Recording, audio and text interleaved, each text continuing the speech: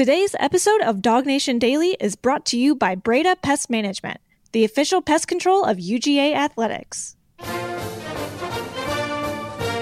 Presented by DogNation.com. This is Dog Nation Daily, the daily podcast for Georgia Bulldogs fans. Here's your host, Brandon Adams. So there's been a thought kind of bouncing around my head a little bit over the course of the last couple of days. I think I've talked to Connor Riley about this in the show. I'm going to talk to Mike Griffith about it here coming up in just a little bit there as well. It's the kind of common factor that seems to have united the best teams that Kirby Smart has had at Georgia. Go back and look at the team that won the SEC and played in the college football playoff in 2017. That team had a lot going for it, but one of the hallmarks of that team was the great play of Roquan Smith at the inside linebacker spot. After all, that kind of helped propel him to a Butkus Award win. He was a highly rated NFL first-round draft pick, one of the most beloved figures in recent UGA history. Had one of the best single seasons that a player in Georgia history has kind of had there. And you know, Roquan Smith was obviously such a huge part of that success that Georgia enjoyed in 2017. Then fast forward a little bit to 2021, Georgia all of a sudden is, you know, winning the national championship, and there's a long list of reasons why UGA won the national championship there in 2021. But among those was the play of another great inside linebacker, Nakobe Dean, who also won the Butkus Award there for the Dogs last season. And when you look at those two kind of what appears to be kind of a unifying characteristic, on the one hand, I'll totally acknowledge there's a chance this is true. On the one hand, maybe you just say it's always great to have great players, and maybe there's nothing specific about this position in particular. It's just good to have really good players when you're trying to win a championship, and you'll take, you know, award level players, first round draft pick level players. You'll take them any spot you can get them, and it doesn't necessarily matter all that much. That may be to an extent true. However, it's hard not to notice for a defensive-minded coach like Smart how much he seems to rely on that almost coach on the field, the way that Roquan was and the way that Nakobe Dean was, and how much that was such an important part of the Georgia equation. In fact, to give you an example of that, you know, Kirby Smart last season, when asked to kind of help make the case for Nakobe Dean winning the Butkus Award, obviously talked about Nakobe as a player, but he also talked about his own experience having coached players like this and how, you know, Smart as a defensive mastermind had kind of utilized these types of guys in the past. And to kind of set us up for where I want to take us here for a couple of minutes, let me let you hear Smart talking about just how important Nakobe Dean was to Georgia's defense in 2021. This is Kirby. Because he's one of the best linebackers in the country. And if the award is based on statistics and number of snaps, shame on the award, because that's not what it's about. It's supposed to go to the best linebacker in the country. And I've been very fortunate to coach guys that have won that at multiple places, and he's in that same category of guys, you know. And it's tough because, you know, I think Quay and Channing are deserving of it. But you know what's great about those three guys? They just want to win. And that's what's been special about this team, because as these accolades and awards and finalists have come out, those three guys are not worried about any of it. They're worried about winning a championship. And I think Nakobe would tell you, before anybody on our team, it's a whole lot more important how he grows and plays and continues to lead our team than just about that award. But he's one of the most explosive, best blitzing linebackers, smartest that I've seen. And, you know, Quay and Channing both have really good strengths, too. They complement each other really well, all three of them. So first of all, Smart is clearly right about one thing. While, you know, Nakobe Dean's a little bit like Roquan Smith, and they both were inside linebackers. They had great individual seasons. The truth is that Georgia's play in that kind of inside linebacker spot last year was about more than just Nakobe Dean. Quay Walker was extraordinary, and he's going to be rewarded with a very, you know, impressive draft position coming up in a few weeks as an example of that. And obviously Channing Tindall had a great career and a great final season there at UGA too. So it was more than just Nakobe Dean at the inside linebacker spot for Georgia last season, but Dean was the guy that probably was thought of as the head and shoulder guy, you know, ahead in that group, because he won the Butkus Award and because he was such a big leader. In fact, you heard Smart use that phrase there in describing Nakobe Dean a moment ago, just talking about his leadership characteristics. But now, the leadership that Nakobe Dean provided to Georgia, he's no longer there to provide it. That's a void that must be filled. And Quay Walker's no longer there anymore, and Channing Tindall's no longer there anymore, which kind of brings you back to the question of, well, if great success for Georgia in 2017 with Roquan and in 2021 with Nakobe, if great success required the great inside linebacker Does Georgia have one of those for the upcoming season? How important is cultivating that play at the inside linebacker position to get this 2022 team to where it has the potential of going? And you don't want to ever put too much on one guy, but part of the reason it's so interesting that Kirby, in talking about Nakobe Dean, what makes him a Butkus Award type guy a year ago, talked about the leadership stuff along with what's happening kind of on the on-field stuff there as well. Which, to make this about the present day here for a moment, when Kirby Smart last week was asked about what kind of leadership are you seeing. Now, it's important to note, this is leadership regardless of position. This is kind of an open-ended question about leadership. When asked to describe the current leadership credentials that you're seeing among Georgia players, the first name that Smart mentioned was also an inside linebacker. It's Jamon Dumas-Johnson. They call him Pop, and you'll hear Kirby say that right here. But in terms of the leadership stuff that Nakobe Dean gave Georgia a year ago, it sounds like a new guy in that role for this upcoming season, Jamon Dumas-Johnson, might be on his way to doing that, some of that same kind of stuff there as well. This was Kirby from last week. I thought this was interesting. Well, yeah, I think we got a lot of guys stepping up. I think Pop's doing a great job stepping up. Cedric Van Pran, Warren Erickson are guys that continue to lead up front. I think Broderick's tried to take on a little bit greater role. Kieris continues to do that. Nolan has been tremendous at being vocal when things aren't going right. Keeley has done a good job of that. So there's a lot of guys. You can just see them trying to assert themselves and encourage more than discourage. So let me make my point on this pretty clear here for a moment, be as direct as I possibly can be. It is not my purpose in having this conversation with you today to say Jamon Dumas-Johnson's the next guy. It was Nakobe Dean before, it was Roquan Smith before that, and the next generation of that great linebacker is Jamon Dumas-Johnson. It's not really my intent to kind of put that on him. I think it'd be unfair. It'd probably also have the potential of being inaccurate, which I don't want to be if I can avoid that. So this is not necessarily supposed to be kind of a runaway hype train type topic. I'm not necessarily averse to those types of things, but in this particular case, that's not what I'm doing. Instead, I'm offering, as Kirby kind of said there at the end of that clip, a little bit of positivity. This is kind of like my positive spin on this here for a moment, that when you look at how much Georgia relied on Nakobe and Quay Walker and Channing Tindall a year ago, how much they played, they were very rarely injured, they very rarely came off the field, that Georgia just didn't have to go into its depth very much the inside linebacker spot before. It would be entirely possible that Georgia just doesn't have a big-time inside linebacker this year because those guys didn't get the game reps a year ago they might would have needed to get a chance to do that. It's entirely possible that would have been the case. However, this year you do, if you're a Georgia fan, I think take a little bit of hope in the fact that, boy, it kind of looks like, Jamon Dumas-Johnson, they call him Pop. We around here kind of call him JDJ from time to time.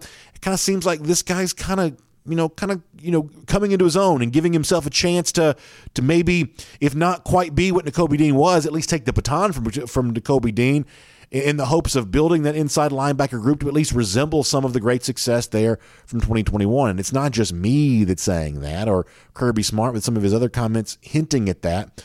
Some other Georgia players are coming out right and saying that kind of stuff there as well. I thought it was really cool the other day when Kendall Milton, who's always such a great spokesman for this team, but when Milton was talking with reporters and he was talking about his own position group and himself coming back from injury and what he hopes to do this year. But obviously, a lot of times in football, running backs are battling with the linebackers. It seems like there's those guys going to be matched up against each other from time to time. And so Kendall Milton in the discussion of the day was asked to give his thoughts about Jamon Dumas-Johnson. And Milton gave a pretty cool answer to kind of what he sees as the potential for a guy like the guy they call Pop there at UGA. This was Milton the other day.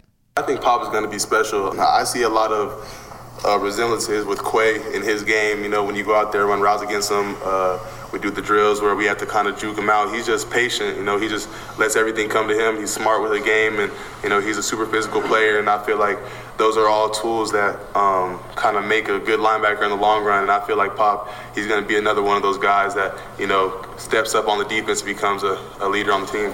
So you heard me make the comparison to what Nakobe Dean did in 2021 to what Roquan Smith did in 2017. Kendall Milton says there, my comparison might be more Quay Walker. I'll take that too. Did you see what Quay Walker did for Georgia this past season? Do you see where Quay Walker's about to be drafted in this upcoming NFL draft? If you're telling me that JDJ, or Pop as they call him, is the next Quay Walker, I will sign up for that 8 days a week, and I know every other Georgia fan would there as well. So let me just kind of sum all this up here for a moment. I don't know how much of a meaningful connection it is that the 2017 team, a great performance from Georgia, had the great inside linebacker, and the 2021 team did as well. 2 Butkus Award-winning guys, 2 guys that stand at the forefront of some of the most important players that Kirby Smart has had here in his tenure. I don't know how much of a unifying characteristic that is. My assumption is it must mean something. So therefore, as I start looking ahead to the chances for success for this 2022 team, whether it's getting back to the playoff, winning the SEC, repeating as national champions, whatever exists as a possibility, cultivating that guy that can at least remind you a little bit of some of the great guys who've come before him at that inside linebacker position, it seems like it's a pretty important task for UGA. And thus far this spring, it seems like Georgia may be well on its way to identifying a guy in Jamon Dumas-Johnson who's turning heads during some scrimmage stuff and getting praise from coaches and players. It seems like a guy like Dumas-Johnson could be on his way to maybe being a part of that conversation as we head closer to the start of the 2022 campaign. My name's Brandon Adams, and this is Dog Nation Daily, the daily podcast for Georgia Bulldogs fans, presented today by Breda Pest Management. So glad to have you with us no matter how you get to us today.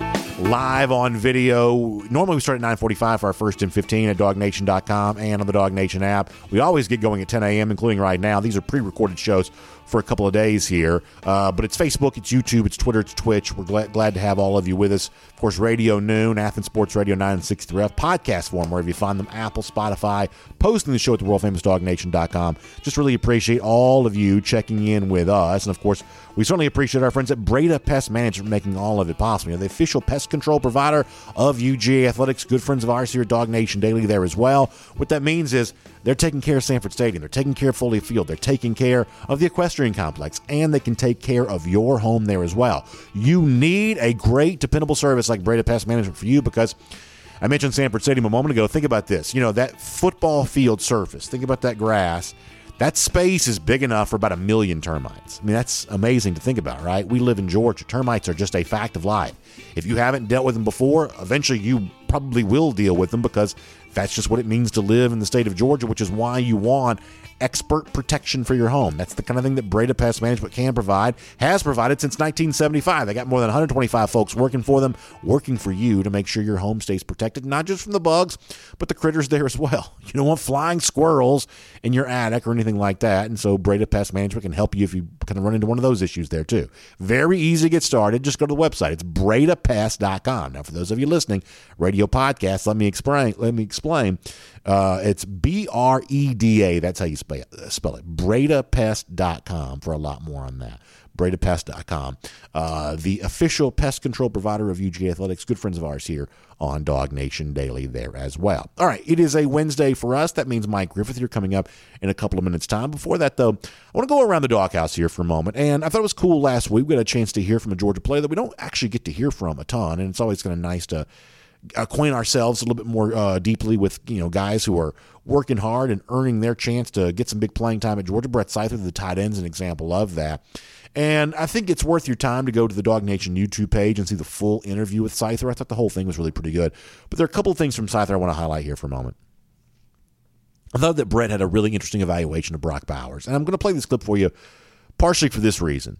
You know, Bowers is kind of away battling, coming back from injury right now, and every indication is he's going to be fully healthy, for the upcoming fall. This is not too dissimilar to what a guy like, say, Nakobe Dean dealt with last spring when he didn't practice, but by the time the fall rolled around was one of Georgia's most important players. We just talked about Dean. That's an important reminder of that. So every indication is the Bowers going to be back to his old self again by the fall, but while he is away from the practice field, there's almost kind of an out of sight, out of mind thing that kind of sneaks in here a little bit, where you almost forget what you have in a player like Bowers, what he provided to Georgia a year ago. And that's why I thought the words from Seither the other day were so valuable in that regard of what it's like to have a guy like Brock in that tight end room and the things that he sees when he's had a chance to watch Brock working up close and personal. A great evaluation here from Seither on Bowers, a guy who was so dominant, record-setting a year ago. Let's take a listen to this right now. Brock's an incredible athlete. I think what stands out to me is how humble he is. and coming as a freshman, and I don't think I've ever seen his head blow up. He's always stayed level and super humble, so that was awesome to have somebody younger come in and be like that. Do not discount that. When you come in as a freshman, when you have more success than most freshmen are supposed to have, it would be very easy to buy into whatever folks are saying about you. In the old days, we would say reading your press clippings. Now it's more probably following the social media trends or the blowhards that shout into a microphone for a living like myself. It'd be very easy to fall in love with all that praise. But according to Scyther, a guy who would know because he sees him up close and personal, saying that Brock Bowers is not doing those things. I take that as pretty good news. The guy like Bowers is both the kind of player that was able to enjoy great success a year ago, but also take the next step and be even better in his sophomore season simply because he has, at least according to a guy that plays with him, found a way to be level-headed and kind of maintain kind of feet-on-the-ground status throughout all of this. Also, one more clip I want to play from Scyther here for a moment. And here's one of the things that I find to be kind of amazing, is that if you want to go back years ago when we were doing comment sections like our, 1st and 15 or R.S. Andrews cool down, things like that, one of the most popular questions for many years would be, how come Georgia doesn't throw more to tight ends? What's going on with UGA? Why can't they get the tight ends more involved? I mean, we heard that kind of a lot back then, right?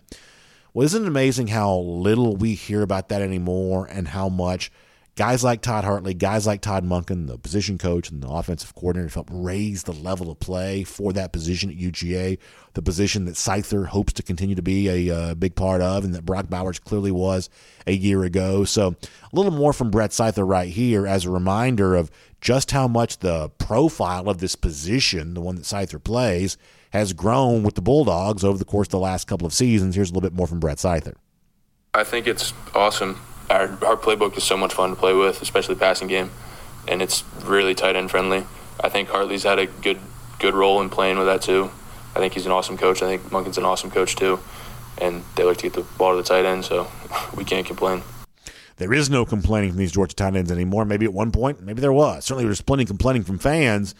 But now for the players themselves, they know they are in a system that utilizes their skills, has the potential to anyway, and that much the same way that Brock Bowers got big touches a year ago, plenty more tight ends can expect the same thing to maybe be coming their way this upcoming season there as well. That is Around the Doghouse. This is Dog Nation Daily, presented by Breda Pest Management. We are pre-recorded today, but boy, I feel like we're still having a really good time. Great start to the show there. Even more now of the comings and goings from Georgia spring practice. Let's get ready to speak to our guy, Mike Griffith, who's on the scene there in Athens each and every day. Glad to have him and all of you with us on the program here today.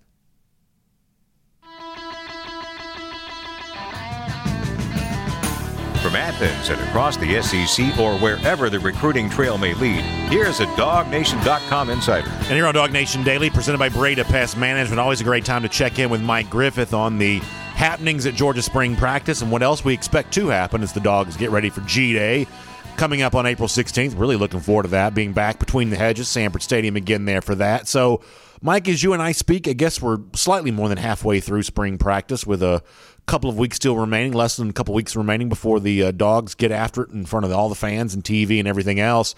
What do you think we've learned about Georgia through spring practice thus far? It's a work in progress. I mean, I think we knew that, but I mean, it really kind of, punches you in the nose when you realize that the nucleus of the championship team's gone. I mean, the 14 guys at the combine, and there's some exciting young faces and talents out there, but guys that haven't done it yet, right? We're hoping that Zion Logue can be the combination of Jordan Davis and Devontae Wyatt that Cedric Van Pran says he is, but we haven't seen that yet. We're hoping Jamon Dumas-Johnson can slide in seamlessly and anchor the middle like Nakobe Dean did with a first-round NFL draft grade. We're hoping someone can find their way in the secondary like Lewis Thien, just an ultra-talented safety. That this never seemed to be out of position. So there's a lot of what-ifs, and you're hoping that Thorson, the punter, that the drop-off won't be too much from, really just tons of hidden yardage with Jake Camarda and the great punting that he did last year. So it's very much a work in progress.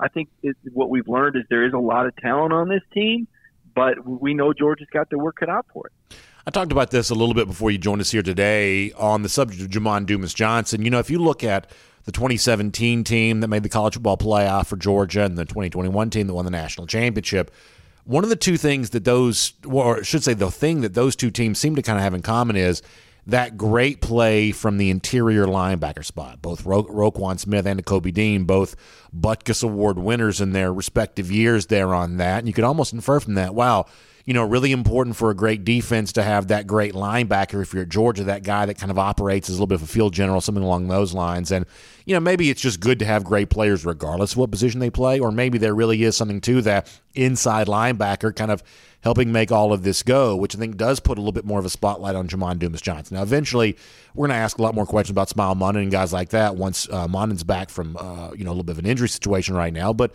JDJ is one of those guys, or I guess Pop, they call him right now, who has seemed to generate some buzz this spring. There was some talk about him even for some folks who saw some scrimmage stuff last summer, but he seems to be kind of growing into a role that some very good players have played in at Georgia before. How important do you think, Mike, it is to have that great inside linebacker play? Because the best Kirby teams have seemed to have one of those guys.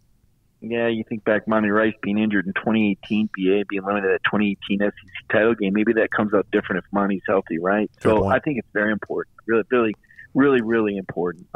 Monty missing in the Cincinnati game and the run up the middle, the Bearcats. It's incredibly important because missed alignment means missed assignment. And one of the hallmark trademarks, I guess I should say, of Kirby Smart's defense is just how assignments sound like been. They just don't seem to beat themselves very often. You don't have that what just happened moment where you shake your head and go, wow, another blown assignment. It doesn't happen, and that's largely because of the players they've had in the middle, whether it was Roquan or Monty or Nakobe Dean, and now it seems, a Pop here in the middle.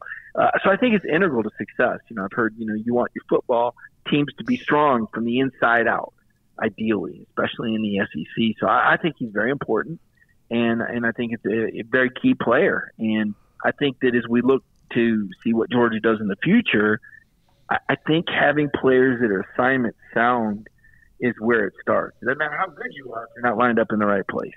One of the things I always, and you're in the room, so your read on this is going to be a little bit different than mine maybe, but one of the things I'm always interested in from Kirby Smart are the things that he brings up kind of unsolicited. When he's asked about a player, he's going to give an answer to that. But when he's asked a general question, when he starts, choosing which players to speak about, you kind of take that to maybe sometimes mean something. And when he was asked about leadership the other day, one of the first guys that he brought up, I think maybe the first guy he brought up was Jamon Dumas-Johnson. I don't want to read too much into that. But when you hear Smart say that maybe, this guy they call Pop is stepping in and kind of becoming a little bit of a leader out there, does that give you some hope for that position group for Georgia that maybe he can help fill, as we've said now, big shoes to fill from a Dean and obviously what a Quay Walker has done there. When you hear Smart, kind of praising some of the work that he's doing as a leader, does it give you some sense that maybe Georgia could be going on its way to filling that void here, at least in some measure?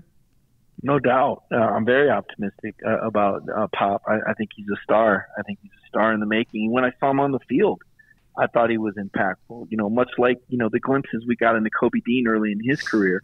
You see a guy that's a playmaker. You see a guy that just makes plays, whether it's an interception or, forcing a fumble. The guy's a player. I mean, he's tough. And that's the kind of guy you got to have in the middle of your defense. I think you see it with Jalen Carter on the front line. I think you see it with Pop kind of waiting on the secondary. Chris Smith obviously had some really good moments last year. The pick 6 against Clemson comes to mind. But yeah, I mean, there's a basis here. Certainly, listen, I expect Georgia to win the East. I really do. I know it's a reload, and quite frankly, it's a big ask. I know that there's a sense of entitlement after you win a title, but ask LSU about that. There's going to be a lot of hard work, but I still think even after everything Georgia lost, and they've never lost this much before, 14 guys at the combine. I mean, that is a lot of bodies to replace. But I like the mettle. I like the attitude of the defensive players that I'm hearing about, and I think the offense is close. I really do. I think once Kirby gets what he wants at the quarterback position, I think they'll be fine. I really do. Since the last time you and I have spoken on this program, Georgia has had a scrimmage. You had some reporting at DogNation.com over the weekend about what folks who had a chance to see that in person thought about that. In talking to those sources and the people who saw it live, what is your takeaway from what Georgia did, theoretically behind closed doors at Sanford Stadium on Saturday? Yeah, you're right. BA, you said it best. Theoretically, there were a lot of boosters there and parents of players, and certainly enough people for me to talk to, enough credible folks to kind of get a feel for what happened. And, really what I wrote about was the 11-on-11 action. I know some other people have thrown some stats and crazy. When they're going 7-on-7, I don't really count that. 11-on-11 is probably as close to football as you really get in scrimmage, even though it is scripted. You heard good things about Stetson. Heard good things about really all the quarterbacks. Heard good things about Beck. I mean, Stetson and Beck both with some nice scrambles. Beck with a deep throw to Blaylock. I think hearing the good news about Dominic Blaylock, probably the overarching theme was that Dom Blaylock could be back, and how important is that? When you look at the receiving ranks being thinned out a little bit with with Burton transferring to Alabama, you kind of get the feeling you need some more bodies there. AB didn't really have his best day, just one scrimmage though. But AD and McConkey, and if Dom's back, and we know Kieris is back, I mean, that's a pretty good nucleus. Marcus Roseby, Jack Saint, hopefully he stays healthy this year. That's 5 pretty good perimeter targets. But let's get to the juice here. Eric Gilbert looks like something you create in a video game. I mean, he's like Darnell Washington. You see these guys, you say, my goodness, these guys are catching the football? I mean, you expect him to line up at defensive tackle and mash somebody. No, he's a tight end. He can run with the ball in his hands, and you flash back to Eric's first year at LSU, and it's just absolutely dynamic. I think he was their leading receiver through the first 6 or 7 games. So there's a really, really high ceiling there to be excited about. Not to assume you're going to get, but just to be excited about. That potential is there, and of course Brock Bowers will be back. So I took a lot of optimism out of the scrimmage this weekend. And I think in the case of Gilbert, I know originally he wanted to be a wide receiver, and I guess Georgia was willing to let him be listed as that on the roster at one point in time, but now that his weight's a little bit different, that's not really as much of an option maybe now as it would have been before. But, Mike, sometimes these things kind of work out for the best. I mean, I think when you look at some of what Darnell did in his freshman season, and obviously a lot of what Browers did a year ago, is that when you're one of these very athletic tight ends who can just feast on a safety or something like that who's trying to be in pass coverage against you, there's a lot of opportunities to be had there, and I do truly believe that if Gilbert's going to have kind of a breakout season at Georgia, it's more likely to happen as a tight end than it would be as a wide receiver who's maybe battling against a cornerback full-time there. I think that Gilbert could potentially be in kind of an intriguing role as a tight end. There are a lot of tight ends. You're going to figure out how to play them all, but Gilbert as a tight end is as intriguing as anybody's going to be to me. No, for sure. And Brock Bowers showed you last year, that in this offense, the way Todd Monken calls it, I mean, you look at it, BA, and if you added together, and I don't have the numbers directly in front of me, but if you added together McConkey and Burton's catches and yards, you'd be about Brock Bowers. Really, you'd be pretty close. I think you might have 1 or 2 more catches, another 100 yards. But think about that. The top 2 perimeter receivers combined had similar numbers to the number 1 tight end. So it really has to do with, how the offense is called. And there were times we saw Brock split out. And what Kirby pointed out, and I thought this was really brilliant, true, you really don't want a 250 or 260-pound guy out there running, a 40-yard dash 3 plays in a row. And those receivers' conditioning has to be just so elite. Because you're on the perimeter, and and when you're not running those fly routes or those routes at full speed, you're running across the field trying to cut somebody or hit somebody. There's a lot more running at the perimeter spot. This sounds overly simplistic, but it's something to consider for a big guy like an Eric Gilbert or a Darnell Washington or a Brock Bowers even. But Eric's getting plenty of work. I can assure you that he's working some weight off, and Kirby's been very optimistic about that. I think Connor Riley had a really good story on that. You can check that out on DogNation.com. So all arrows are pointing up right now for this Georgia team. And still, I would tell you that the Oregon game is scary on September 3rd. That's a scary game. It's a losable game. There are losable games. I thought last year's team, I might have even been a little arrogant and cocky about last year's Georgia. There were games I looked at, I saw there's no way they're going to lose that. They can't possibly lose that game. You just felt that with that team, right? This year's team, guys have to come together. They've got to get that trust, and it's a process. And there's only so much you can get done on the practice field. there's going to be some questions that can't really be answered until September 3rd, but I'm feeling better about them after a couple weeks of spring. Let me squeeze in one final question for you here. It seems like to me the most maybe intriguing position groups right now based on, who's kind of doing what in spring, kind of, what we might expect to happen later in the summer, maybe what's happening along the offensive line, maybe what's happening in the defensive secondary. It seems like there's the potential for open spots there, the potential for newcomers to kind of emerge in some respects, but it seems like if you're looking for like classic old school position battles, jockeying and fighting for playing time, you're getting that especially with the interior of the offensive line for Georgia, both guard spots and probably a little bit across the secondary there as well right now. Is that kind of your sense of this? I think so. And isn't it fun that we're talking about who's going to win jobs at offense? Isn't it great, BA, to talk about a program that competes at a national championship? I mean, there's some schools that the fans don't even know who the quarterbacks be. But Georgia, I mean, we're digging deep here. We're like, man, this is really interesting, and it is. Is it Willick? Is it Truss? Could Micah Morris? When will Ratledge be back? Amaris Mims, is he going to stay with the team? There's so many stories about offensive linemen, and they don't just blend in here. We know how elite the Georgia offensive line is. The other day when Team Dog Nation got together, I think you or Jeff might have said it. I mean, this offensive line, the second team offensive line, could start at probably all but maybe one or two schools in the SEC. The third team has starters, SEC-capable starters. I mean, that is how good and how deep this Georgia offensive line room. It really is. It's where the defensive line was last year. That's how elite this offensive line is, and that's exciting, and that means there's going to be competition. Now, unfortunately, also means some guys may not like where they fit in, and we know there's going to be a little attrition, so we are keeping an eye on that. In the secondary, I'm kind of a blank slate. Like, I just haven't seen these guys yet. I mean, I know Centel's intel points to a great class coming in, but until I lay eyes on them, you're a little nervous. You say, okay, Keeley had the oil painting moment, but there were a few other moments that weren't so good. And he is super talented, and he will get better, but I don't know if he'll ever be that lockdown guy. We heard a lot about last fall from Kirby, but never really made that full transition like maybe we hoped or thought that he would. Could he this offseason? Maybe. Nyland Green, he wears that number 1 jersey. Let's see if we can have a little luck with that number, for goodness sakes. Hasn't always worked out the best for folks in that number at Georgia. So there's some questions there to your point. But again, I'm enthusiastic about it, and I'm optimistic about it because these are some talented guys here at Georgia, and they're working really hard right now.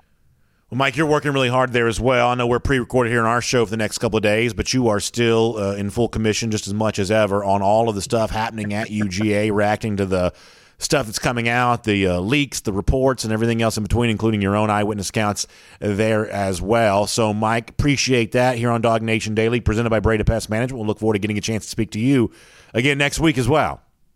Thanks, PA. Look forward to it.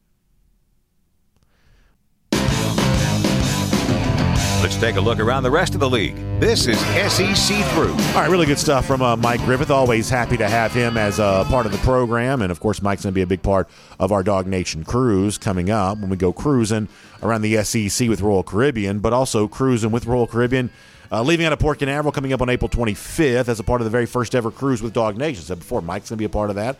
We'd invite you to be a part of that there as well. Still a little bit of time for you to do that. Got to act quick, though, if you want to do it, because we're kind of getting to crunch time on all of that. So simply go to dognation.com or dognationcruise.com, and you can find out everything you need to know. Or if you can't go on this one, but you want to go on your own Royal Caribbean cruise sometime, trust me when I tell you, it is a ton of fun, whether it be the ship we're on, Independence of the Seas, so many great specialty restaurants like Playmaker Sports Bar or Chops Grill, the great high-end, prime steakhouse. You got even like the complimentary dining that, whether it be the main dining room or the Windjammer Cafe. So many great options to enjoy great food. Sereno's Pizza.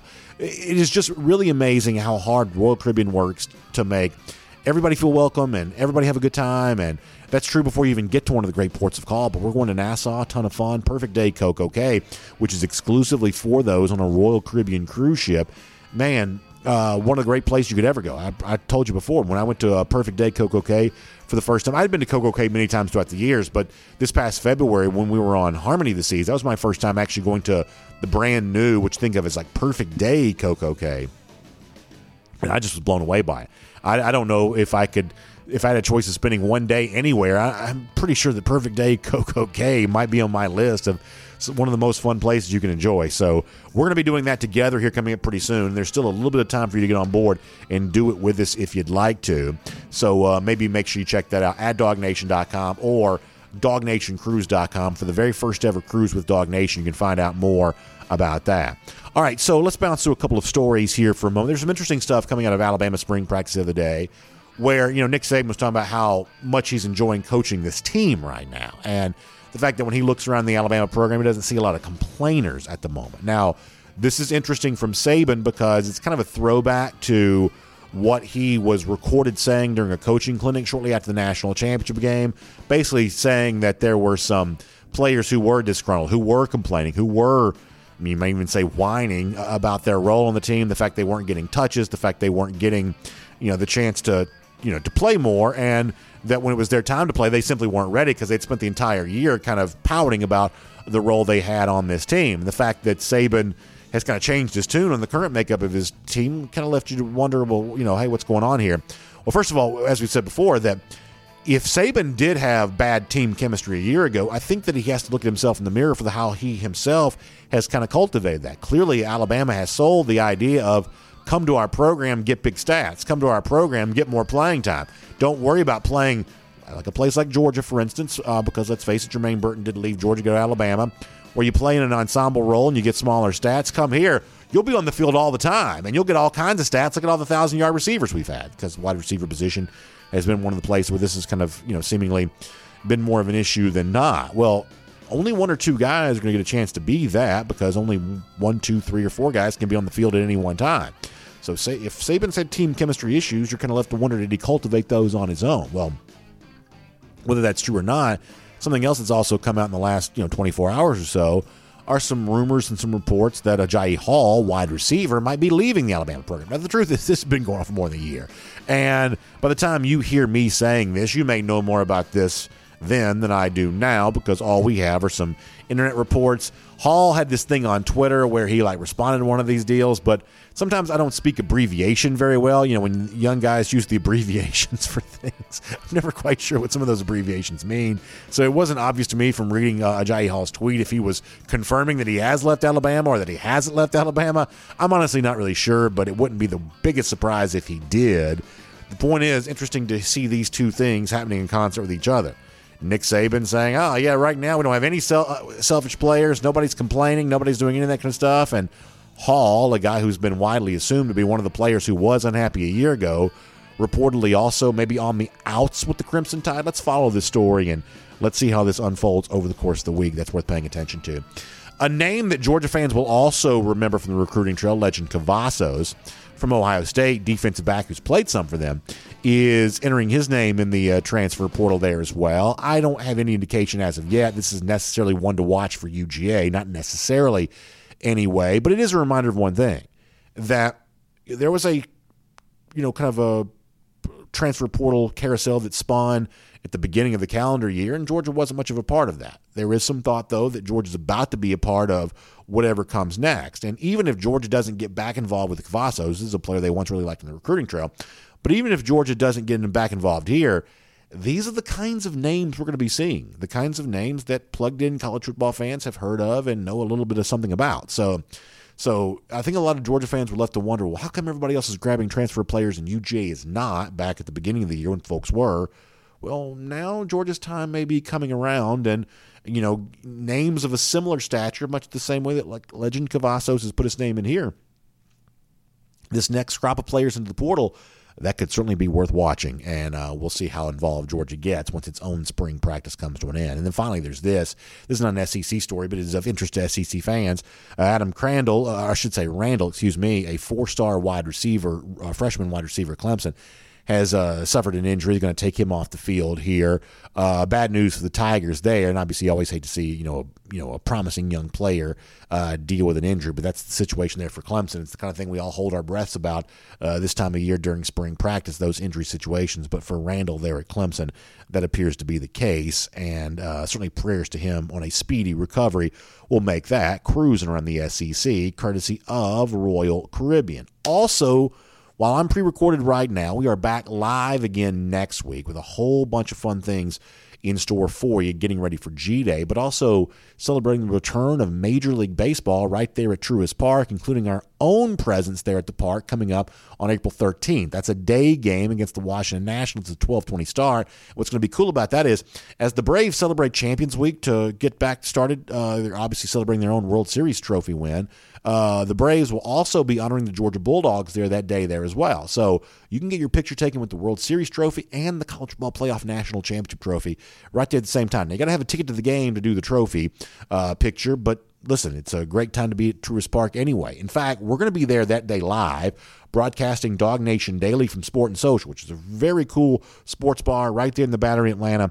It's going to be an incredible day. So happy to have Major League Baseball back. So happy for the entire week's worth of festivities celebrating the Braves' return as World Series champions. And there's a lot of big giveaways. They're doing the replica rings on Monday. There's so many fun things the Braves are doing. But one of the cool things they are doing is also sharing some of their spotlight with UGA there as well. So it's April the 13th. It's 12:20 start there that day.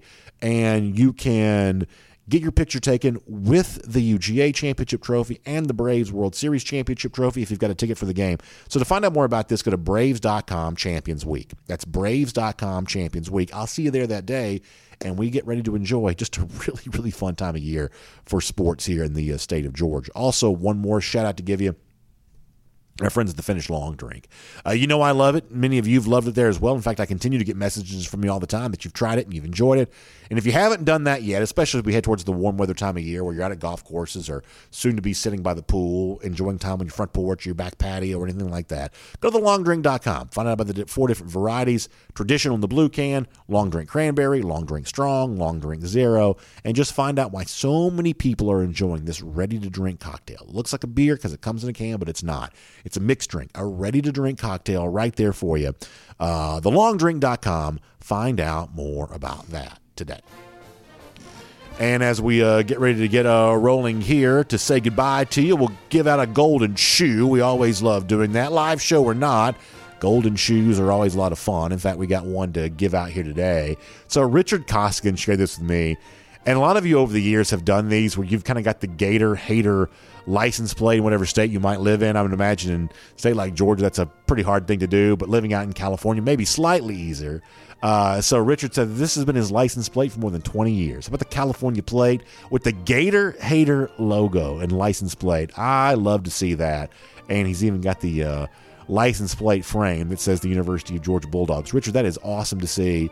And certainly really cool, and congratulations there on that. Sharing the Gator Hater love way out there in the state of California. By the way, speaking of those lousy, stinking Gators, about a Gator Hater update, our long national title drought for them, 4,836 days, and our Gator Hater countdown. Georgia getting a victory again, 206 days from right now, back in Jacksonville. We will see you tomorrow on Dog Nation Daily, presented by Breda Pest Management.